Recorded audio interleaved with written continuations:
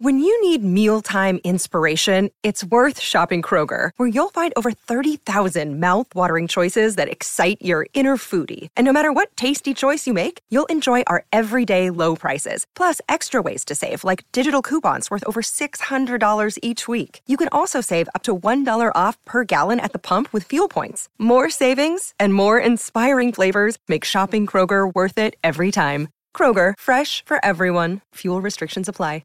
Another day is here, and you're ready for it. What to wear? Check. Breakfast, lunch, and dinner? Check. Planning for what's next and how to save for it? That's where Bank of America can help. For your financial to-dos, Bank of America has experts ready to help get you closer to your goals. Get started at one of our local financial centers or 24/7 in our mobile banking app. Find a location near you at bankofamerica.com/talktous. What would you like the power to do?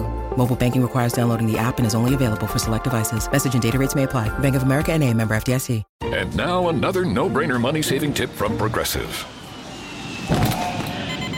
It looks like your luggage is over 50 pounds. Is there anything you can take out? Oh, yeah. Let me just toss all these $20 bills. Great. Let me grab you a trash can. Stop. Instead of throwing money away, move some clothes into a carry-on. And here's a better tip from Progressive on how not to waste money. Don't pay too much for car insurance. Drivers who switch and save could save hundreds. Progressive Casualty Insurance Company and Affiliates. Potential savings will vary. With one of the best savings rates in America, banking with Capital One is the easiest decision in the history of decisions. Even easier than choosing Slash to be in your band. Next up for lead guitar. You're in. Cool. Yep, even easier than that. And with no fees or minimums on checking and savings accounts, is it even a decision? That's banking reimagined. What's in your wallet? Terms apply. See CapitalOne.com/bank for details. Capital One N.A. member FDIC.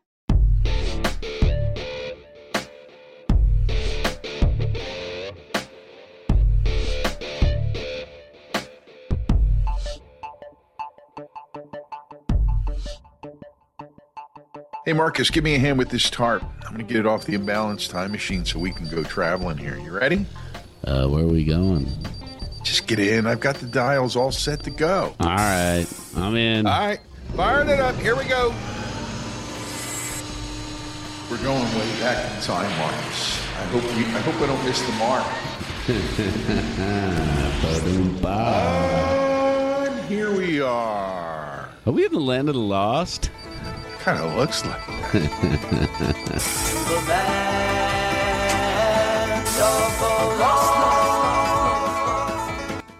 Feels kind of scary, but it's only 1958. All this is just in our mind. It's 1958. It just seems like the land of the lost a lot longer ago. Come on, follow me through this door. All right, let's go. Here, close that door. All right. Wow, I feel a little bit like that movie, The Adjustment Bureau, but here we are. Where the fuck are we? It's teenaged Brian Wilson's bedroom. Oh. 1958. Why are we here?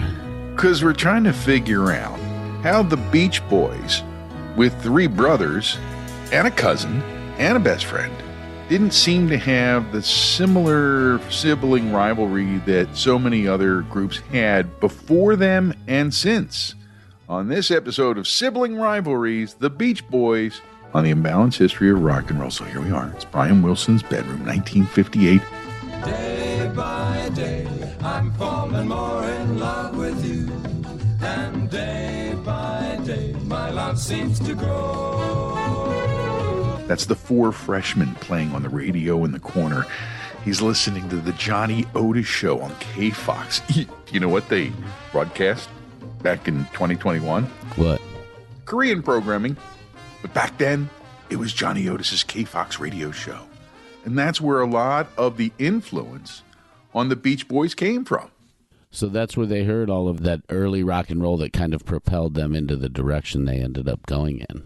And it was Brian's room first, so I guess he got more control of the radio. And as Dennis later came along and then Carl, the 3 of them shared a room. And it was a family, you know, music around the house. Their dad, Murray, who is part of the villainy in this story, was a guy who would play music, play piano, And it kind of created that vibe that, between the harmonies that they were hearing on the radio and the music in the house, it really, like we see in so many cases, set the stage for music to be part of the lives of the young Wilson brothers. Yeah, some of the stories about Murray are absolutely insane. The whole Beach Boys story is pretty fascinating and in many ways at times heartbreaking as well because of the cyclical up and downs, the mental illness, the sibling rivalries, the battles, all of it is mixed into this story, and it's a crazy story. Well, Murray was an abusive father. He is in the upper tier of abusive fathers in rock and roll history.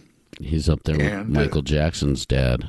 Yeah, he's right up there with Joe Jackson. That's right. And I couldn't really find a real sibling rivalry amongst Brian and Dennis and Carl. They, as brothers, maybe were more united against the abusive father, Murray, and therefore they didn't have a lot of that serious sibling rivalry. More nitpicky stuff that you normally have with kids growing up and that kind of stuff. Somebody always yells, "Mom loved you better," and that starts the whole thing, right? But as they got older, the other brothers, the younger brothers, got guitars. Brian already played piano, setting the stage for the formula that would be the basis for the Beach Boys. But the abuse continued, even into their teens.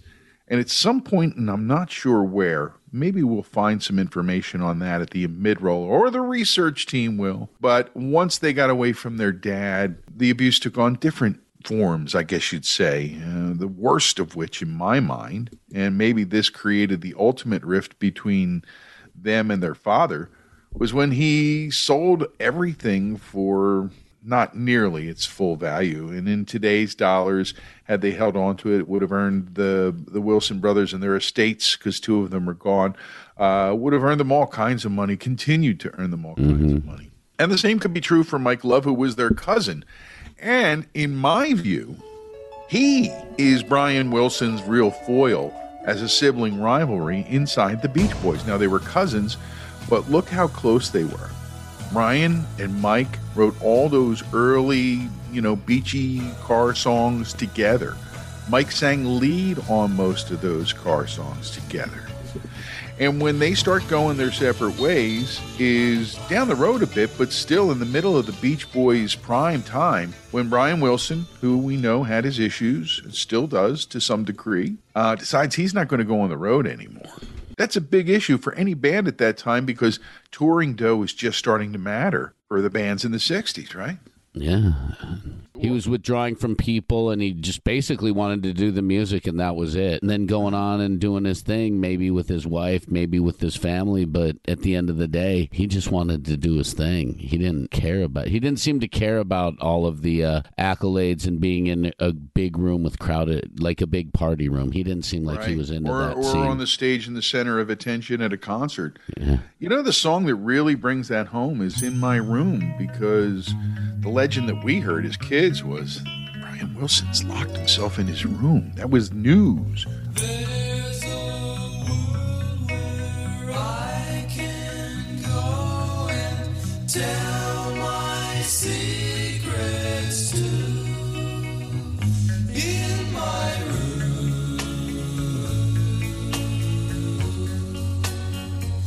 In my room. It didn't seem to be relatable to us in our worlds, because we lived in worlds where that wasn't present. I learned a lot. I know it's Hollywood's version, but I learned a lot about the story in Love and Mercy, a movie that came out with John Cusack and Paul Dano playing the two different Brian Wilsons. And you got to stretch it a little bit to get that. The movie came out in 2014, and I didn't see it for a while. And whenever it's on, it's one of those movies, whenever it's on, you'll watch part of it. And that's where I'm at with that.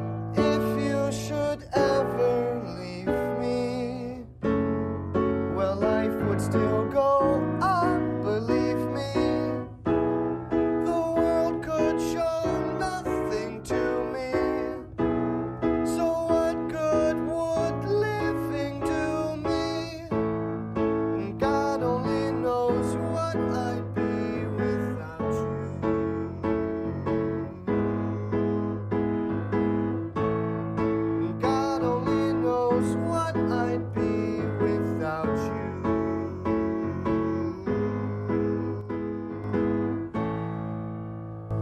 Last verse repeats one more time, and the chorus will harmonize over and over at the end. It's still rough, I know, but it's getting there. It's right for Carl's voice. Do you like it, Dad? I mean, it'll get better. The vocals will counterpoint the backing track. Real soulful. Oh, you don't want my advice? Or my meddling? Forget it. Forget what? Forget what? You don't like the song. I never said that. I can tell. Just say something. Did you close your eyes like I asked you to? Tony and I think if you close your eyes, you can see a place where something is happening. It's like being blind, but because you're blind, you can see more. Don't you think it's a spiritual kind of thing? I closed my eyes, didn't see a thing. I don't know. Maybe it could be something with the right arrangement. Well, yeah, I have French horns on it and flutes, tambourines, sleigh bells, piano, bass, real complex key shifts. Frankly, if you really want to know, I don't care for it. It's not like a Beach Boys song. Your brothers are going to hate it. It's a love song. It's a suicide note. Didn't you just say it could be something with the right arrangement? Well, I gave it another thought, okay? And if you can't keep your voice down in my house, get out. Yeah, I haven't seen it yet. I was looking for it, and I was not able to come across it in any of the free streaming services. Well, I'll tell you, the actors involved are... Cusack's great. Yeah, he is. And his later day foil is Elizabeth Banks, who was Melinda, a woman that he met. And as I discovered more about the story, and Dr. Gene Landy, who's played by Paul Giamatti in the story, you see Brian taking back his life. And that's around the time that he began returning to all of us. And the movie is interesting because it also juxtaposes scenes from those early Beach Boys days, including a scene where Brian has stayed home from the road after that moment we discussed a little earlier. And he's in the studio working with the Wrecking Crew. If you haven't seen it, you're going to love this scene because it involves two of our favorite Wrecking Crew members, Hal Blaine and Carol Kay.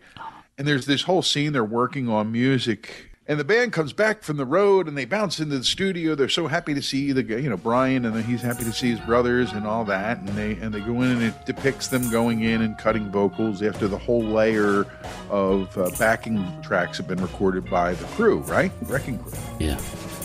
Close my eyes, she's somehow closer now. Softly smile, I know she must be kind. It's weird how she comes in so strong, and I wonder what she's picking up from me. And then there's a fight scene an argument between Mike and Brian, who have been the principal songwriters for the Beach Boys up until this point in time. Change is inevitable, that's what we've learned, but Mike couldn't accept it. The little that I do know about these two relationships are that their early songs about cars and surfing and things like that made a big impact on me. Their songs they were a good big. songwriting They band. were really the harmonies, the vocal harmonies. And you see these two guys writing all these songs, and then one of them throws a curveball in there and says, I'm staying home, and he writes these songs by himself and with the Wrecking Crew. I can see where there would be a little bit of tension and a little bit of maybe distrust or a falling out, so to speak. Yeah, falling out or what the fuck is going on here, Brian, basically, which is what it was if you think about it. So, as we have seen, the songs changed a lot. I mean, Brian did Pet Sounds, which we'll get into at some point. And Love just couldn't accept that was the change that was coming from Brian's end of the songwriting deal. He's trying to cajole him back to going back to singing about girls and cars. And I think that works better when you're a late teen, early 20s kind of guy. As you start to grow older or grow up a little bit, I think you start to realize there's more to it in life. Unless you're Motley Crue. Oh, well, of course. They're the exception to every rule in that department. But that's what leads the Beach Boys around to Pet Sounds, which is definitely a different sounding album. And while it wasn't a great seller at first, has gone on to be recognized as one of the greatest albums, greatest recordings of all time, especially in light of the fact that it was done in 1966 when, none of the recording tricks and equipment that existed later was there when they were doing the recordings. At some point, we're definitely going to do an episode on Pet Sounds because of its importance as an album. And I was reading an article in Rolling Stone called The Healing of Brother Brian. It talked a little bit about the Pet Sounds recording and the impact it had on Brian, but the importance it had on Brian and how Brian was so focused on making a perfect album, as I use the quotes here, a perfect album. I see you using air quotes. I'm so unaccustomed to seeing that on this podcast. Go ahead. But I could see where it changed everything with the band, and I can see where Mike Love would be very upset. But it didn't seem to bother his real siblings, Carl and Dennis. They seemed to be okay with the direction of the band. Well, I think there's a reason for that, Marcus. If you think about it, brothers grow up in the same room. They get used to each other. And if one's a little funny this way or that way, you kind of get used to that as you adjusted normal. We mentioned it earlier. They were united against Murray. And in their room, before it was just Brian's room, maybe the reason that Brian didn't seem that out of it or abnormal to them is because they had seen that character, that personality evolve. When you live in close quarters with your two other siblings and you're on top of each other all the time, you're going to notice every single mental and physical oddity that sibling has, and that's all going to come out living in those. Yeah, but does it lead you to being like a little less affected by it? Somebody says, man, what's up with Brian? You go, it's just Brian being Brian because you're his brother. You know what I mean? Yeah. To you, it's his normal behavior. You and I both understand this to some degree, right? Yeah, it's his normal behavior, totally. They're like, yeah, this is just Brian being Brian. And people who aren't around him every day don't understand it. Plus, by understanding who he is, they understand his mental health issues and are able to work around or adapt.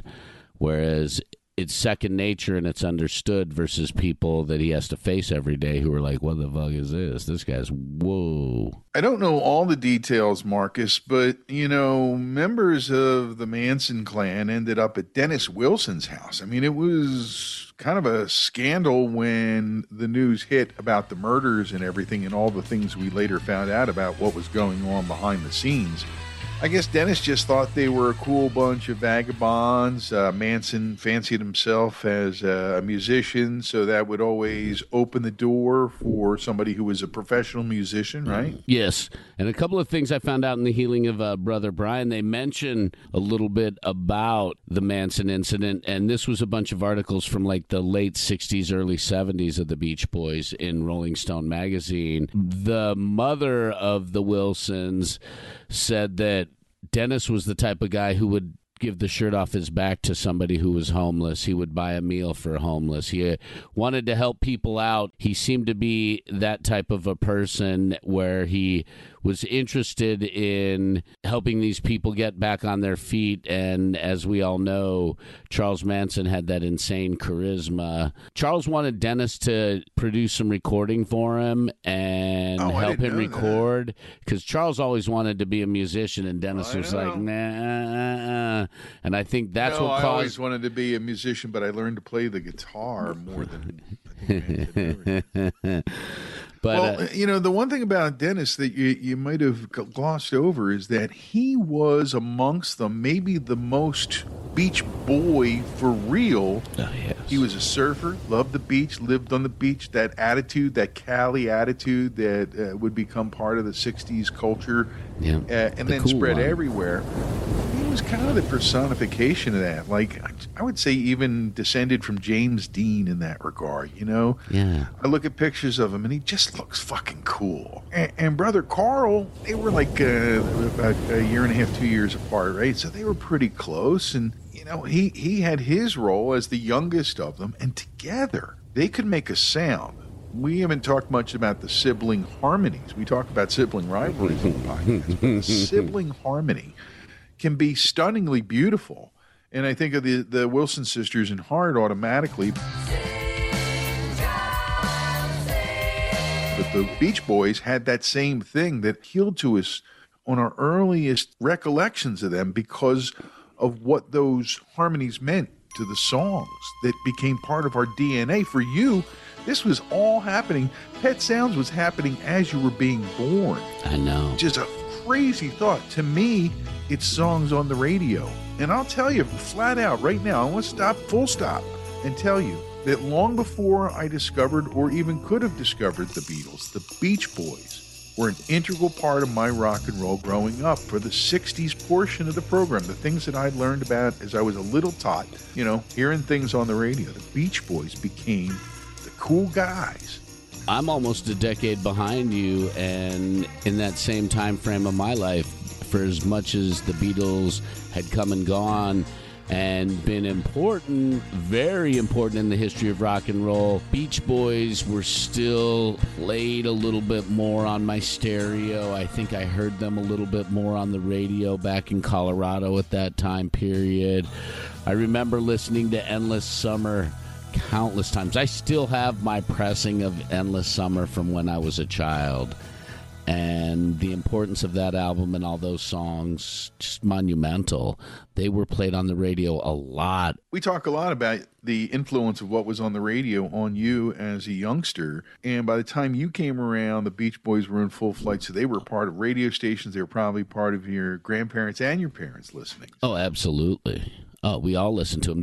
They're safe. They're easy. The vocal harmonies are magical. Carl Wilson, who we were just talking about. We were just talking about him, weren't we? Yes, we were. He was one of those people who got into smoking when he was a kid, smoked his whole life, and then they told him he had lung cancer, and he died from it. It's sad, and it was pretty sudden. And so then 2 of the Wilson brothers are gone, and Brian, who I think at that point was still rediscovering himself, starting to get out of the Landy years and into being the Brian Wilson we know and love here in his 70s, playing concerts and starting to do things, do stuff, which he hadn't done in years because of his illness, or because of the controlling influence of a doctor. Depends upon which side of that equation you believe. That Landy story is absolutely insane. It is. And some of those Hollywood shrinks were actually Hollywood nut jobs and maybe even grifters in a way, trying to set up and steal from some of these people who are like, oh, I'll believe in this holistic this and that. Because you read about some of the things that they were doing in those times, and they were drinking juice shakes and smoothies, like kale smoothies and things like that. They were doing all that stuff that's popular now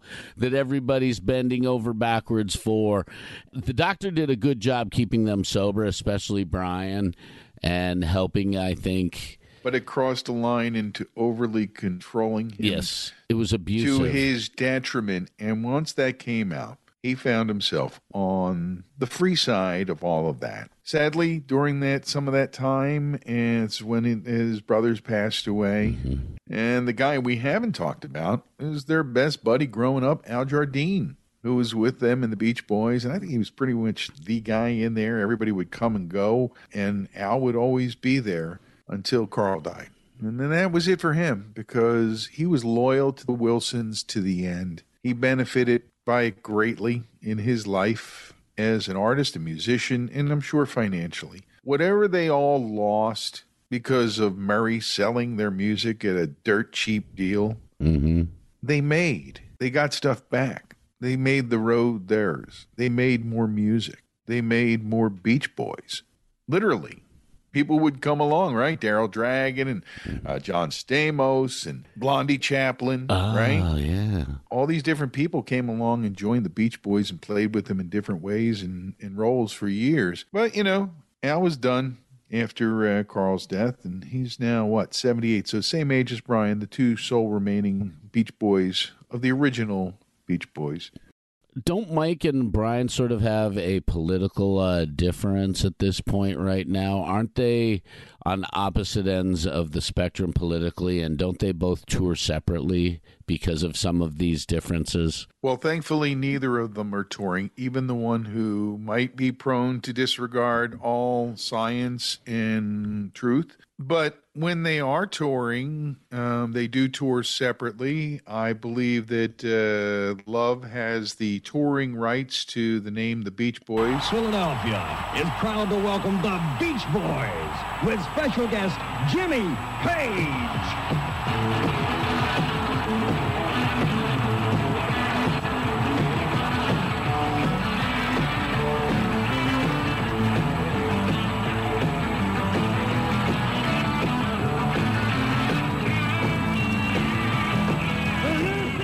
So we pretty much established who all the players are and what the dynamics are, the interpersonal part of it, right? I think when we come back, we'll start talking about the music more, and maybe we can trace the path of that rivalry certainly between Brian and Mike, the songwriters and cousins, and revisit those days when these songs came flying out of the radio.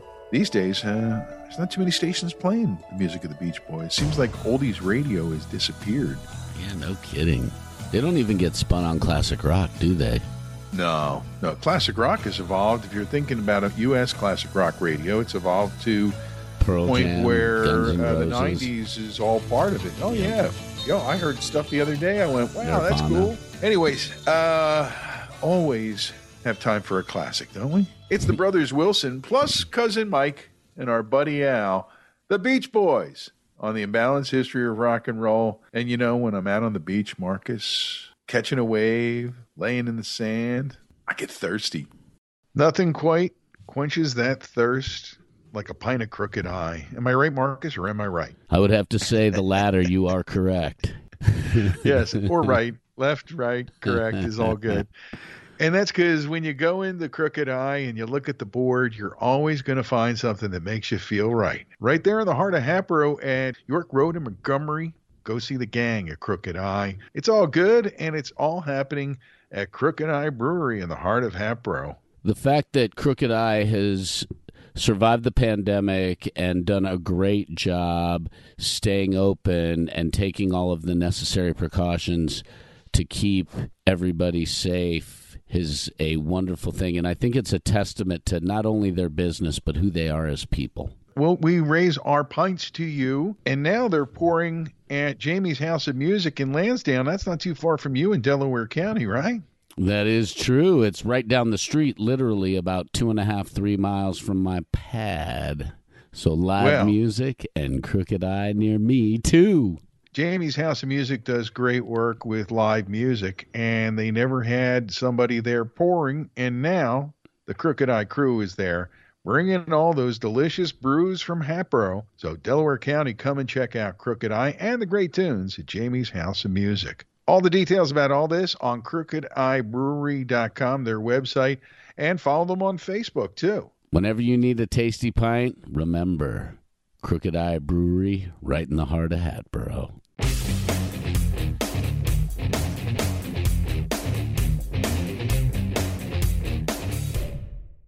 You know, laying in the shade on the beach with a growler of Crooked Eye sounds pretty good to me, man. We could take out and pop into our cassette player, our boombox with cassette, any one of the dozens, I mean dozens, of compilations of the best of the Beach Boys that have been made since 1966.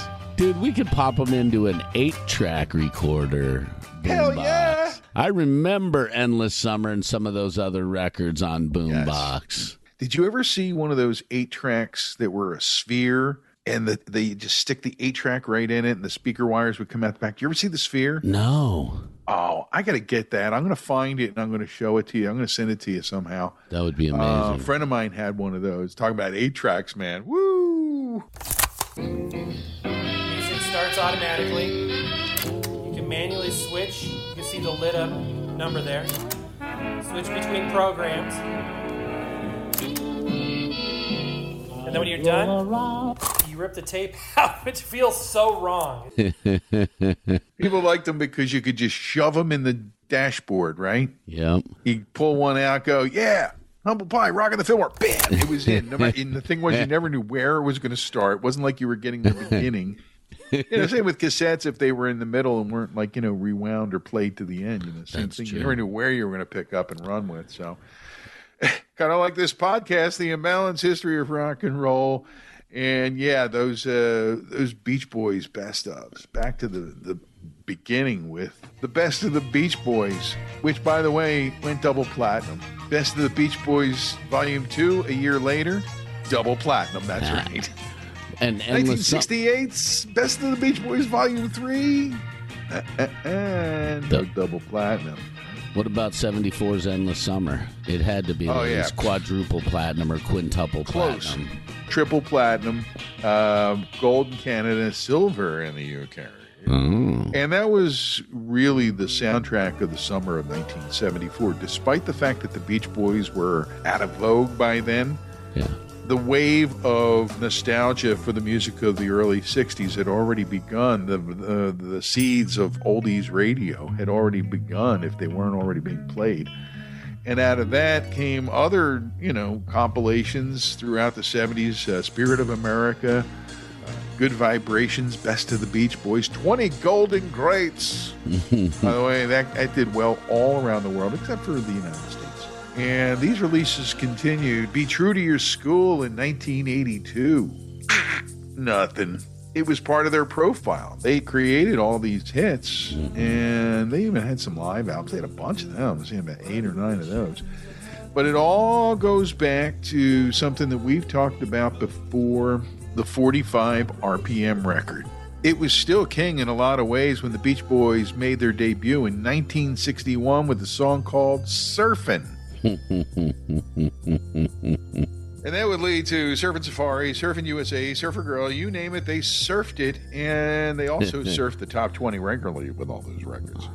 The surfing theme did them so much justice as far as music goes. And they're great songs. I mean, think about it. Surfing Safari is a classic. Let's go surfing now. Everybody's Surfer Girl out. is Come on a safari with me. Off key. Well, I didn't realize you were going to sing it. But Surfer Girl's kind of like the other side of that. And that was the next 45 for them, our next single for them. And it's the languid singing it for the girl on the beach,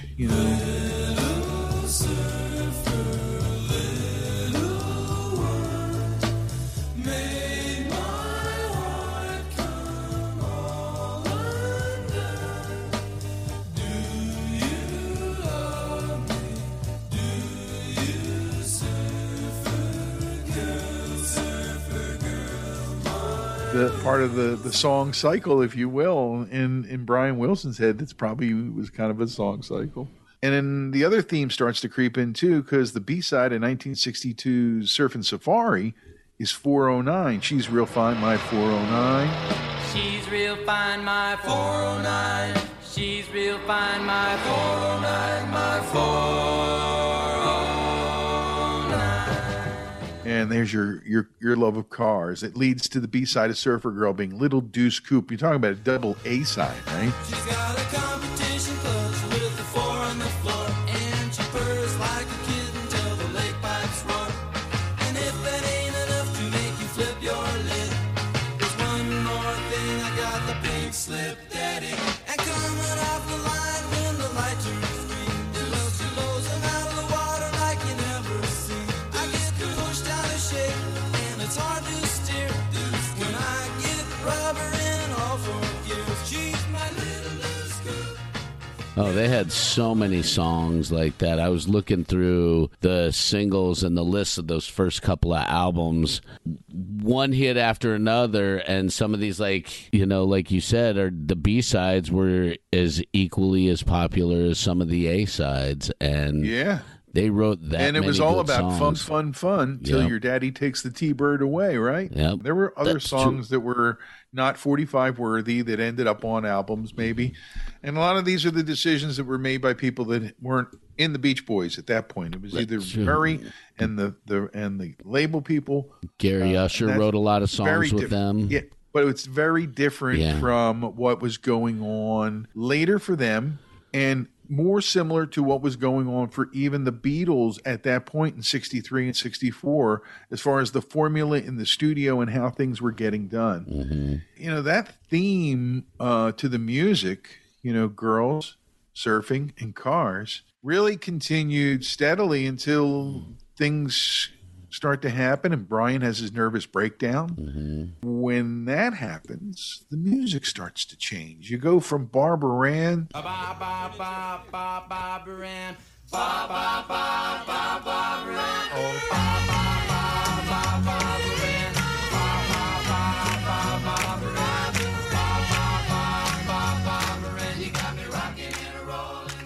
to Sloop John B. West up the John B. West up.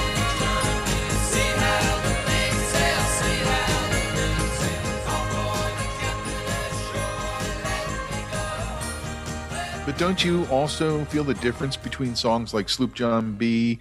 and Wouldn't It Be Nice and God Only Knows? Those feel different to me than even some of their biggest hits like California Girls or Help Me Rhonda. Oh, yeah. It's the maturing process. They obviously got tired, or at least Brian got tired of singing about girls and beaches and things like that. And it seemed that he wanted to explore some of his own personal demons and some of his mental health issues. And he wanted to change directions. I know it's only Hollywood's depiction of it, Marcus, but when you look at the argument that happens in Love and Mercy, he basically says they wrote for, I guess for the movie's sake, to say, you know, what's wrong with writing about cars and girls and all that and going to the, what's wrong with that? Brian's answer, which you'll see if you watch the movie, is basically very similar to what you just said, which is, hey, man, beast evolves. Sloop John B. is really about so much more than just sailing, right? Mm-hmm. Wouldn't It Be Nice is so much more, despite the cheery Beach Boys-y vibe of the music. It's about so much more than, geez, you're so cute, I want to go dance with you on the beach. Mm-hmm. And it just keeps going more and more in that direction as we get, you know, into Pet Sounds. Mike Love was not very involved in the songwriting in this record, Pet Sounds. He was only involved in 3 songs. That's what I think he was really pissed off about, Marcus. You're right. If he was cool enough to write about some of the things and conceive of the things that Brian was conceiving of, he could have been a part of it. But he didn't, and he wasn't, and that's why he went to, what was his name you mentioned earlier? Gary Usher. Gary Usher, right. He related more to where Brian was coming from at that point. Mm-hmm. And you know, Marcus, we're talking about this big change happening around Pet Sounds. But Gary Usher and In My Room, which really is a peek into Brian Wilson's mind and where he is and what's going on, right? Mm-hmm. That's before all of this. And it may be one of the songs that sets that off in Brian's songwriting. And I think that had a big effect on Mike. I think he felt threatened. His livelihood, his role in the band, and his income, all those things were all threatened by Brian not writing with him. The other fear when you're in a band that's like the Beach Boys, riding the pop waves in the charts for as long as they were and had been, is the fear that that's going to end. And when that ends, what do we do? What are we going to do? I know perfectly well I'm not where I should be. I've been very away, you've been... So maybe that was behind Murray's initial intention, or maybe it was more selfishly pointed towards himself. Hey, Murray Wilson only lived to be 55 years old. He died of a heart attack, just like his one son, just probably like his father. It may have been one of those things that's in their family that he knew he wasn't going to live long, so he was taking care of himself and his wife, who doesn't play that big of a role in the story other than to be a kindly mom. But she was tough. Mother Wilson was tough, yeah. Was she? I don't know, maybe she was the cat. She was the glue that kept everybody together, and she was also the one who really, I think, kept the boys going positively opposite Murray. Is she the kind of mom that you're thinking could say this kind of thing? Now, boys, you just have to understand your father. And, you know, after he had just delivered a brutal beating, you know, I don't know. I don't know enough about it. Or she could have just been really genuinely kindly towards them because she knew what they were dealing with, because she dealt with it too. Yep. This is rock and roll history, and this is why we are the imbalanced history of rock and roll. Ray and Marcus just kind of hanging out, kind of picking apart the sibling rivalry part of the Beach Boys. Mm-hmm. And, you know, despite all this, and Brian eventually permanently done with the band and the road. I guess I just wasn't made for these times. Continues to write music, and they have hits. They keep having hits into the late 60s and into the 70s, and it starts to fade. But here's the thing. The Beach Boys, the magic of the Beach Boys really never fades. And despite their later hit, which put them back on the charts at one point, Kokomo. Yeah. Off the Florida Keys, there's a place called Kokomo. That's where you wanna go to get away from it all. Despite that, in my mind, their music endured, and they became one of the early nostalgia acts to really have a live touring career, which Mike Love gets full credit for championing or directing for the most part, because Brian wasn't around. Al was there. So it became, I won't say a tribute because he and Al were in it, but, it became the model for a lot of bands who lose members, but continue the name and the brand forward, and the Beach Boys brand is eternal. Absolutely eternal. And those songs 20 years, 30 years from now will still make you feel good when you hear them. You will have so much fun listening to Little Deuce Coupe and Fun, Fun, Fun and Be True to Your School. And while they may not relate on a lyrical level, they still kind of do. They have relevance today, and they'll have relevance 20 years from now. And you know what else they do? They allow you to take the dust cover off your personal time machine, your imbalanced time machine, and jump in and transport mentally, at least, to that point in time. If you think about Brian Wilson touring, writing, continuing to make music, it's one of the gifts that we got because he got away from Gene Landy. Do you think his music would have stopped or been completely different had he stayed in the clutches of Dr. Gene Landy? You know a little bit more about this than I do, so why don't you expound, my friend? Again, reading The Healing of Brother Brian, Brian's wife went to Dr. Landy because she had heard about him through some of their Hollywood friends, some of their celebrity friends, and he was a celebrity shrink or a celebrity doctor helping celebrities get back on track if they were off track. But it wasn't just him. He had a stable of doctors and people around him. He had other shrinks. He had a nutritionist. He had therapists. He had multiple people that worked with him and worked with Brian. And for instance, when they would be out doing things as the Beach Boys in public, there would always be one or two bodyguards with Brian Wilson to make sure he didn't indulge in any of his weaknesses or fall off whatever wagon or, take pills or do any of those things. You know what? And so he was kind of strong-armed in that way. Love and Mercy has that element in it, and it does come across more like a strong-arm enforcer type situation and not a caring guardian looking out for you while you're out in the world. Yeah. And while we were talking about it, it almost makes it seem as if people who trust their care in these people don't want to be responsible for their own actions in a way. It seems like that. I shouldn't say it's like that, but it seems as if they're putting their faith in other people to be responsible for their actions for them, if that makes sense. It does. And it actually is a reasonable thing to wonder. From the little bit of stuff that I've read about Dr. Landy, he had a pretty tight grip on Brian Wilson and the Wilson clan. Every way, in every aspect of his life. I don't understand how he was able to even function having somebody that far up his ass, so to speak, because I know I would malfunction in that way if I had somebody that far up my ass at every move I made. No way. I couldn't handle it. I would fall apart completely. I'm just looking at something the research department sent me because of what we were talking about. What did the research department send you? Well, it's talking about a thing in summer 2018 with Mike Love getting together with Brian Wilson and Al Jardine for a little Q&A on satellite radio to promote the Beach Boys channel's debut. And the concern, I guess, going into that day was that it could be kind of weird for Brian and Mike, who've had a very strained relationship, as we pointed out. But Love said it was very positive, that whole get-together. Nothing about that serious thing was negative as far as I can see. At the end of it, Brian and I sat together, and he said, "I love you, Mike," and I said, "I love you, Brian." It was really sweet.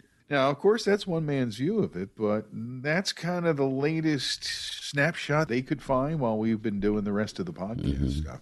That rivalry, that's where they feel it's at. And maybe it's there because Mike's in charge, and Brian doesn't want to be in charge anymore. And then that makes things cosmically more in sync rather than trying to fight things and trying to get things. And the one thing I'm happy about out of all this is that Brian has his life. and has taken control and responsibility for his life, because his mind is a wonderful thing that gave us so many great feelings inside us. Tell me if this wasn't true for you when you found out that Brian had so many health issues mentally. Did it make you think along the lines of, wow, all these wonderful sounds came from this troubled mind? Did you ever have that thought? Not really. I was older when I learned and understood the depths of Brian Wilson's issues, so I don't think I did feel that way. I think I just... Do you think it's because when we're younger, we're not really around it much? We don't really understand it much? That it takes time for us to understand the different types and depths of mental illness? Because I know you talk about it a lot as public service director for the radio station.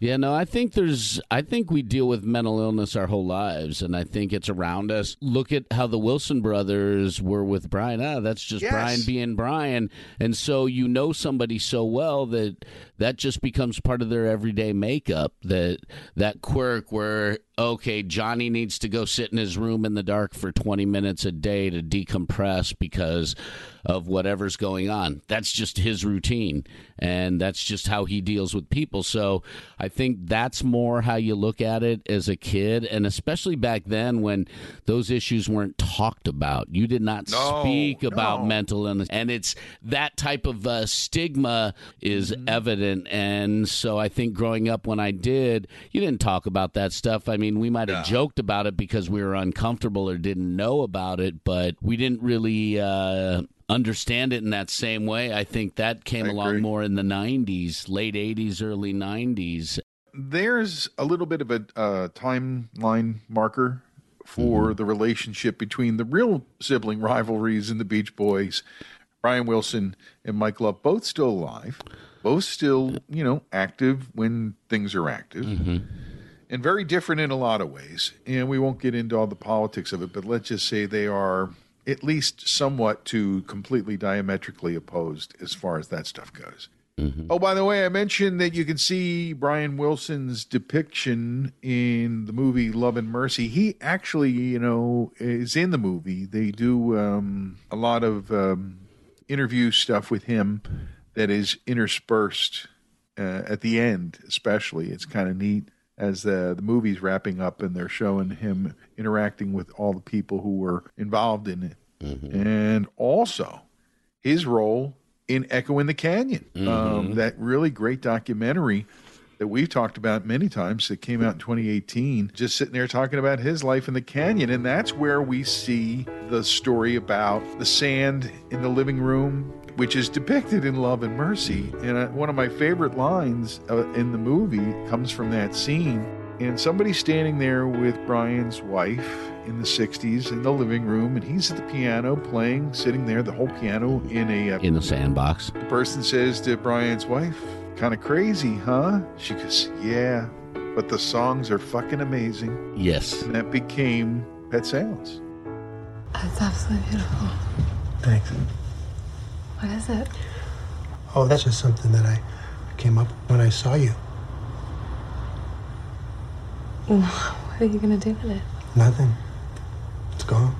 That was just for you. That's so incredible. Oh my God, that just came out of you. Is that how it works? It just... Yeah, sometimes. Those songs, that time, right there, turning the corner. So artists always deal from a different deck of cards. But in this case, the deck was kind of funky and people weren't familiar with what he was going through at that time. A lot of it was the times. And we talk about, not that much longer before that, all the... We don't talk about the mental illness. He's not quite right in the head. Yes, he's always been this way, according to his brothers. A little off. If you should ever leave me, the life would still go on, believe me. The world could show nothing to me. So what good would living do me? God only knows what I'd be without you. Here's the thing. If Brian Wilson isn't the man he is, becomes the man he is, the songwriter and artist that he becomes, we don't have all this wonderful music that came from a brilliant mind that was just way ahead of its time as far as understanding. And thank you, Brian Wilson. We love you. Indeed. I don't know how we're getting out of 1958. We've been in this closet in Brian Wilson's room for a long time. I hope Murray doesn't catch us. He'll beat us up. All I want to know is LAPD SWAT sitting outside with all their guns drawn, waiting for us to come out? Who are those creepy old guys from the future in their bedroom closet? Oh, my goodness. All right, let me open this door. Now we're good. Time machine's over in the corner. Let's go. All right.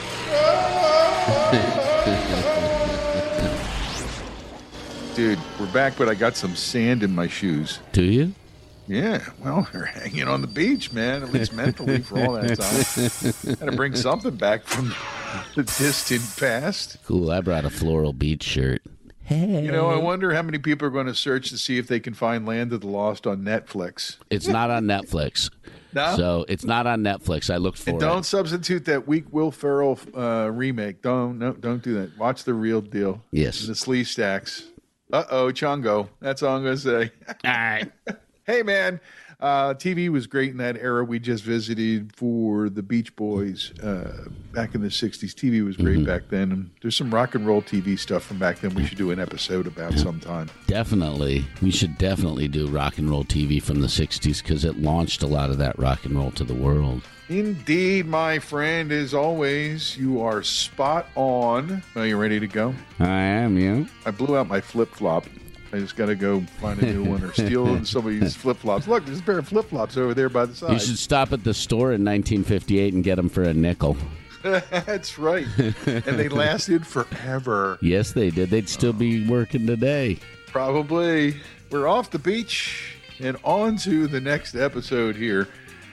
This one, the sibling rivalry inside the Beach Boys. Not what we thought when we first put this on the board and drew it up. But really, the Beach Boys rivalry is between cousins. Mike Love, kind of like a brother to them, part of their musical family. And Brian and he had their issues through the years. And pretty much Dennis and Carl went along with things as they would go and tended to stick with their brother on things because he was their brother. True. And so with all that having been discovered and unearthed and discussed ad nauseum, I'm going to go listen to Pet Sounds and think about our next get-together here on the podcast. Nice. I'm going to pop on some Endless Summer and get ready for this summer. Hey, whatever memory this podcast episode may have jarred in your brain, get out of your time machine and send us an email to imbalancehistory@gmail.com. Feel free to chime in on our social media accounts on Facebook, Twitter, and Instagram. I can feel the guitars playing, the sand on my feet, the sun in the air, the surf. Till the next time, from the Dark Duck Studios, I'm Ray Koob. I'm Marcus Goldman. And this is the Imbalance History of Rock and Roll.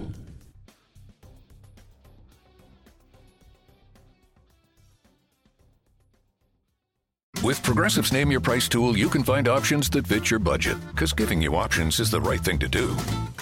Oh yeah, like when I hold the door for someone. Sure, it may be weird if I don't time it right, and they're a little too far away, and now they're running. And we're both asking ourselves, is it worth it to run instead of just, letting them open their own door? But still, it's the right thing to do. So get options based on your needs with Progressive's Name Your Price tool. Progressive Casualty Insurance Company, affiliates, and third-party insurers. Comparison rates not available in all states or situations. Prices vary based on how you buy. With one of the best savings rates in America, banking with Capital One is the easiest decision in the history of decisions. Even easier than choosing Slash to be in your band. Next up for lead guitar. You're in. Cool. Yep, even easier than that. And with no fees or minimums on checking and savings accounts, is it even a decision? That's banking reimagined. What's in your wallet? Terms apply. See CapitalOne.com/bank for details. Capital One N.A. member FDIC. It's NFL draft season, and that means it's time to start thinking about fantasy football.